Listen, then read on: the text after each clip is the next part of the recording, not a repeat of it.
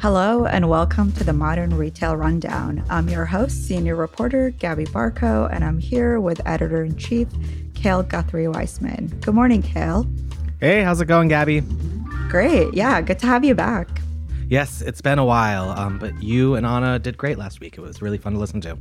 Thank you. It's some big shoes to fill. All right, so every week we break down the biggest headlines coming out of the retail world. This week, there's, of course, as usual, a lot going on. Ikea announced a new store concept for its U.S. market, and then David's Bridal second bankruptcy is on its way. And finally, we have sort of an update on Bed Bath & Beyond, but who knows by the end.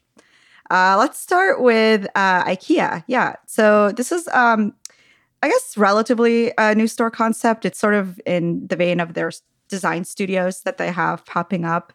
But it's part of a big push for the U.S. market where they're investing $2.2 billion to expand. They're also adding just more of their regular store count. So a lot going on there. Cale, what are your thoughts? Because this seems like IKEA sort of going back to the drawing board and figuring out what Americans like about it or don't like. Yeah, it seems like it's kind of an unclear vision, I guess I would say, but it's also, IKEA has always been such a global juggernaut, been so important, in Europe and other countries. And now it seems like it's really trying to focus specifically on the US, which, I mean, it's a really big player in the US, but it's clearly not as big as it wants it to be. And so I think that it's interesting that now the company is saying, well, we're going to put $2 billion into reinvigorating sort of the new types of storefronts that we have in the US. So I think it's interesting. IKEA is clearly trying a bunch of different things to see what works. They have, their big stores that everyone knows, but there are relatively few of them because they're so huge, and they've always been viewed kind of as a destination in the US. Like I remember when the IKEA in Connecticut first opened up, and I lived 2.5 hours away, but everybody where I grew up would drive there, and that was such a big deal in like the early 2000s or late 90s or whenever that was. But I don't know, it seems like now it's trying to transcend that and go into something a little bit different. I don't know. So I think it's clear that IKEA is saying that it needs to do a strategic rethink, but it isn't quite clear exactly what that is. Mm-hmm. And like you said, actually, the cities aspect is really what comes into play here because I think these smaller, they're called plan and order sort of, pickup points that are coming. They're calling them an extension of the design studios that, they're in cities like New York where they don't have, really the nearest IKEA is a train, a plane, an automobile away from most people. So having these small, centrally located, more of a design studio is what they were counting on, although it's hard to tell how well those are doing. I think one of them here has closed already. But this is separate, we should say, than the 8 more stores that they are adding to the 51, which are just their regular big box ones. But it seems like they are really, I guess, adamant about having this, sort of like come in and spend a few hours and design your own kitchen idea. But it's just hard to tell whether it's sticking or not, at least for this market, which obviously seems important to them. This is their biggest investment since they opened here in the 80s. Yeah, it's super interesting. And it's also coming at an interesting time when I would expect IKEA to make these moves maybe 2 years ago, or, when there was really a big boom in home goods, and that's when demand was through the roof. And now we're in an interesting time economically. And so it seems like in some ways, maybe IKEA, not that it missed the boat, I'm sure it's going to do fine. It's a huge company. It's really successful, but it's also interesting that now it's planning this expansion after there's already been a boom and a bit of a flattening out in terms of demand for home furniture, home renovation, that type of stuff, Mm-hmm.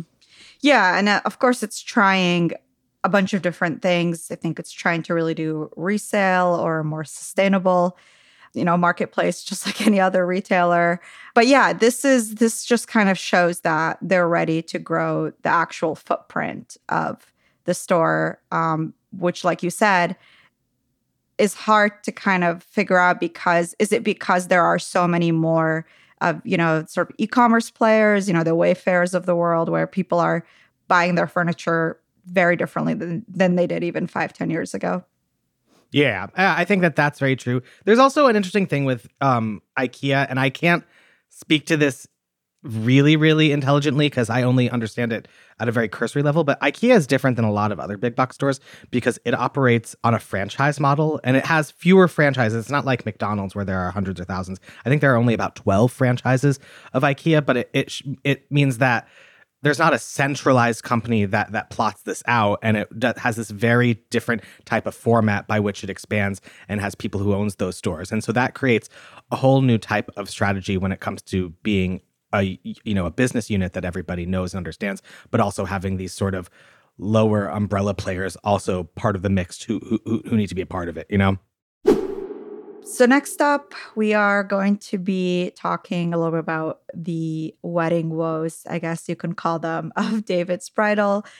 They filed for bankruptcy this past week. It's their second in about 5 years. They were just coming out of one in 2018, I believe. And, it's sort of like just as they were transitioning into more of an omni-channel company. This is their words, not mine.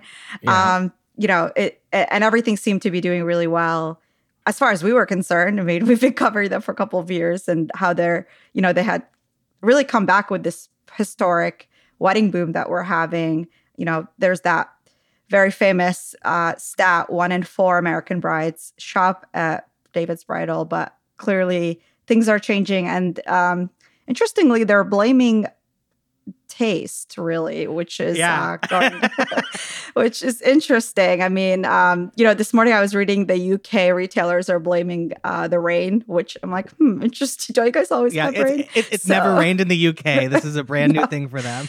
Yeah, so it's interesting. Where in this case, I mean, it kind of makes sense that younger brides are going for hipper, just outfits, I guess you can call them, because some of them are going for pantsuits or thrifted vintage wedding dresses. So they're not going for that big, Cinderella ball gown that we think of when we think of David's Bridal. So yeah, why don't you run the numbers, Kale? Sure. I mean, pretty much it all comes down to debt, I imagine. And so David's Bridal owes $27.5 million to vendors, which is a lot of money. You know what I mean? And so I think the taste thing is super interesting. Where I want to quote what they said because I just thought it was really funny. Or I don't know if funny is the right word. Like I don't, but. An increasing number of brides are opting for less traditional wedding attire, including thrift wedding dresses. These shifting consumer preferences have significantly exacerbated the company's financials, and the demand for formal wedding dresses, bridesmaid dresses, and related accessories has decreased substantially in the current environment. So pretty much it's saying it can't keep up with the times. The company is going to be laying off about 9,000 workers, meaning I think it's leaving only around 1,000 workers. So that's a pretty big deal. I don't know. It just shows that, you mentioned how, we've kept tabs on them. I feel like every couple of weeks as a retail reporter, we would get a new press release from David's Bridal about some new program they were launching, some new concierge service, some new customer service. And, in some ways that, it can mean that the company's doing well, but it also can sometimes mean that the company is not doing well and it's trying to throw things against the wall to get people to notice it. And that might have been what was going on for the last few years as it's been trying to struggle to keep up with the trends. Yeah. And, some of that also wasn't just their own in-store services. They have tried to sort of merge a more modern approach, with the e-commerce play. And then, of course, their concierge chatbot-like service. But they also made a really large acquisition last summer, which is Animali, which is a custom wedding, startup, I guess, direct-to-consumer startup. It's an undisclosed sum, but, that was, I remember speaking to them about it, and it was supposed to be really their big play to attract, the brides that are going the direct-to-consumer route or more of the e-commerce route. So, yeah, it's hard to tell, but like you said, maybe the debt aspect really was outweighing or outpacing a lot of these the fruit of these investments. I mean, I think that's what it always comes down to. And I mean, I was looking at its first time filing for bankruptcy, which was in 2018, and the company said that it owed between $500 million and $1 billion to creditors. So hopefully that this debt load is less than that. But also, it's clear that it's a very capital intensive and debt heavy business that they have not been able to reorient. And so, even with the big acquisition there, it didn't quite work, and they weren't able to make the financials even out. Right. Which I guess brings us to the question, can David's Bridal, I mean, obviously it's weathered storms in the past and even lockdowns, but can they continue to remain, the top dress seller in the country, or even just wedding retailer in the country? Like you said, they've added prom, they've diversified outside of this industry, but I don't know, who's to say? I can't speak for the wedding industrial complex. I imagine it's much more platform driven than it has been before. I think that, it used to be kind of retailers and, that would control that kind of stuff. You would, the first thing a bride would do would be get a wedding dress. But now I think that a lot of that kind of planning and work is being done by the bigger platforms like Zola, like The Knot, like those types of places. And I don't think that they necessarily control getting the dresses, but I imagine that leads to a more diversified array of types of choices that a bride or anyone can choose to buy from. And so I would be interested to know if that has made a dent in sort of the business aspects of where people are buying their wedding supplies. And like the fact that, I don't know, all of the updates that David's Bridal has made over the last few years have been very incremental and very, I don't know, like I was going through some of the stories, they announced a chatbot. They announced a Pinterest-like way so that people could plan things. They announced that they were pivoting to prom a little bit. And these are all good, but none of them spoke to the core sort of shift in how people bought, in the type of assortment they had, and also in what maybe a modern wedding is looking for, look-wise for their wedding, Yes. I will add, though, they did. I remember them saying that they have been increasing, less formal, because that is what, especially that's true. Pandemic era brides were looking for, like shorter or, kind of like I mentioned, a two-piece suit for their reception. So they were doing really well with that, but evidently it was just not enough. Or I don't know, maybe everyone's just buying it on a website somewhere. Are people just buying it from a website somewhere? Are people... every wedding that I've been to, and I don't think I'm a good subset. Like, I live in New York, when a lot of my friends are probably trying to cut corners, but like they've had thrifted wedding dresses, or I had a friend who bought just a nice dress from Europe that wasn't a wedding dress, but said, "This is my wedding dress." You know what I mean? Like, yeah. And so I think that the definition of what wedding attire is has definitely shifted, and it used to be much more on the fringes, and now it's seeped into the mainstream, where I think people can do essentially whatever they want. And that probably is really hurting a business like David's Bridal, which is for one type of event, and that event is very formal, and there is a certain type of dress code, and it conforms to that dress code. And even if it does start making things that are a little less formal, that doesn't take away the cultural context of what David's Bridal is, Next up is Bed Bath & Beyond's bankruptcy, or, I guess the forthcoming bankruptcy. Will they, won't they? This has been something we've just been sort of sitting on our hands and waiting for, but I'm not sure. They're keeping us in suspense. Kale? I feel like we are a broken record, but we were duking it out whether to talk about this or not, because we've talked about this, 2 months ago or whatever. But I think it's important because this saga is just so drawn out and so weird. And while there isn't a whole amount of new information, the fact that... So pretty much the first thing that happened, I should back up, of course. The Wall Street Journal reported earlier this week that the embattled retailer said... the embattled retailer, of course, being Bed Bath & Beyond, said it needed to raise $300 million from share sales by April 26th to stay out of Chapter 11. April 26th is just around the corner, and it probably hasn't been able to do that. And as a result, the Wall Street Journal says within a matter of days, it likely is going to file for bankruptcy. This isn't the first time, as I'm sure listeners are aware. Gabby is certainly aware. Bed Bath & Beyond 2 months ago, literally, was about to file for bankruptcy, and then got this Deus ex machina from some investors and from, got some new debt that pretty much let it pay off some of its vendors and stay afloat for just the time being. It was an interesting move. I think that they got something like $250 million upfront and a promise of for as much as $1 billion. But I don't know. It clearly, that was 2 months ago, and now we're talking about bankruptcy again. And so it seems that this latest lifeline did not do what it was supposed to do. Right. And, I think to even back it up a little bit further, this is coming off on the heels of Bed Bath & Beyond making a lot of investments. We've mentioned previously they have done store redesigns because that was, one of their biggest faults to the public is that their stores are really messy. They're really hard to find. I feel like I'm always going in circles trying to find the SodaStream cartridges, but that's just me. I like theirs. I like that you're going around in circles. It's one of my favorite things about Bed Bath & Beyond. It is, yeah. And then, when you find yourself by the exit and you're like, wait, no, I have to go back. So it's a fun one to spend a Saturday afternoon in. But, they've tried to kind of go the more minimalist routes. They added private labels. They work more with the hip startups, the Caspers, the Blue Lands of the world. But all of that to say, I think it seems similar to the David's Bridal story, which is that this is a legacy retailer that just can't seem to catch a break when it comes to profitability or debt.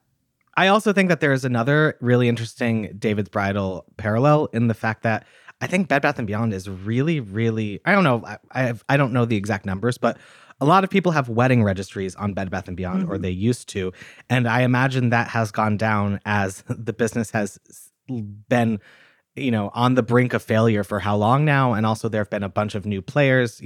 I think most people probably have their wedding registries on Amazon and maybe Crate and Barrel. But I think probably Bed Bath & Beyond no longer plays as big as a role as it used to. And that probably has not been good for the business as well. Mm-hmm. Well, I will say again, from personal experience, it is added, but it's part of, now if you create a registry on Zola, it kind of reroutes everybody to whatever store. So it means some brides are making multiple registries, but Bed Bath & Beyond is always, in my view, kind of at the bottom of the list. I think for me personally, if it's available on Amazon, I'm sending it to you over Amazon. So like you said, but that was a big part of just their overall business that seems to just kind of take a back seat to the other retailers. Yeah. And I mean, it all comes down to, it's a capital intensive business. It's, a big retailer that has hundreds, if not thousands of, vendors and brands that sell in it. And they, if they have not been able to have enough money to pay those vendors to sell those things, then they're out of stock. And it's sort of a circular thing that's been going on for years now and is now finally catching up to them. And so it's not looking good. And I don't know what they need to do. And right now, what's really sad about it is that the ones who are getting hurt now are the employees. So they've been closing a lot of stores. They've been laying off thousands of people. And there have just been some really gnarly headlines about some of the shady things that have been going on in the background that have been leaving its workers out to dry. Yeah. We saw, just recently in New Jersey, they laid off, which is where they're headquartered. They laid off 1,300 employees. And then there was some sort of, payment, right? Is that what it was that they hadn't received yet? So it's, and they're promising more closures. So we will see. What do you think that means for its footprint, though? If they continue to close stores, I mean, where do you go from there? Do you just go sort of just a minimalist route? Yeah, I mean, I think that they're probably going to have to close a lot of stores. If they're able to save money and rise from the ashes, they're probably going to have to do a small footprint type of thing. I don't know. I think the name of the game for all retailers that had a very legacy business model that relied on certain types of consumer preferences that might be now outdated. You know, it's very analogous to like mall brands. Like they had really big stores. They were anchor shops in major malls. Malls are sort of important, but not as important as they once were. People aren't shopping the same as they were in malls. And so you're seeing companies like, for example, Foot Locker, that was a big store in the mall, or even Macy's. They're now really honing in their store footprint, thinking about where to open new stores, and they're avoiding the traditional types of formats they had before. Usually they're city centers, usually they're smaller, they're more curated.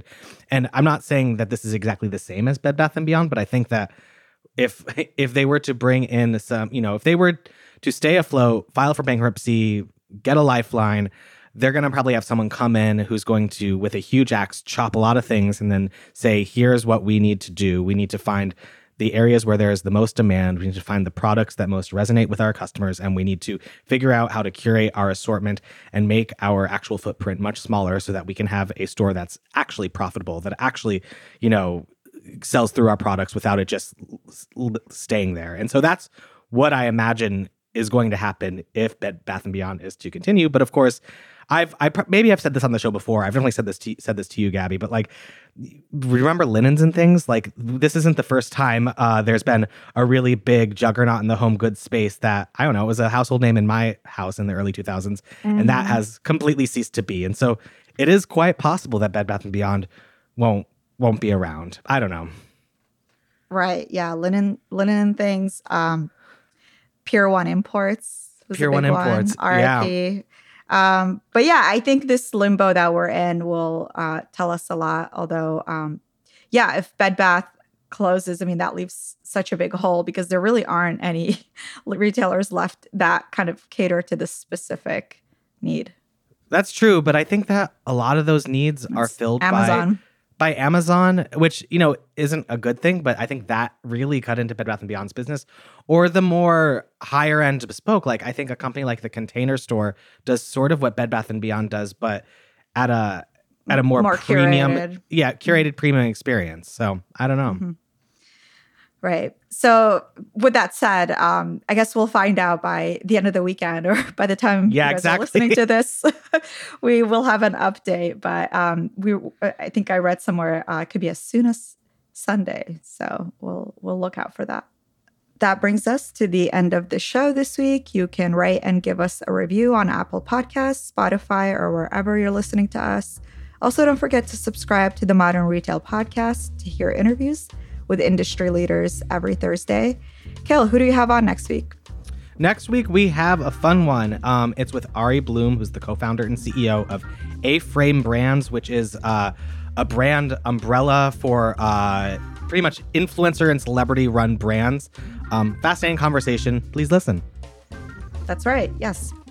We will hear more about John Legend's new skincare line, which falls under that. Very interesting. Of course, come back Saturdays for the Modern Retail Rundown. Thank you for listening.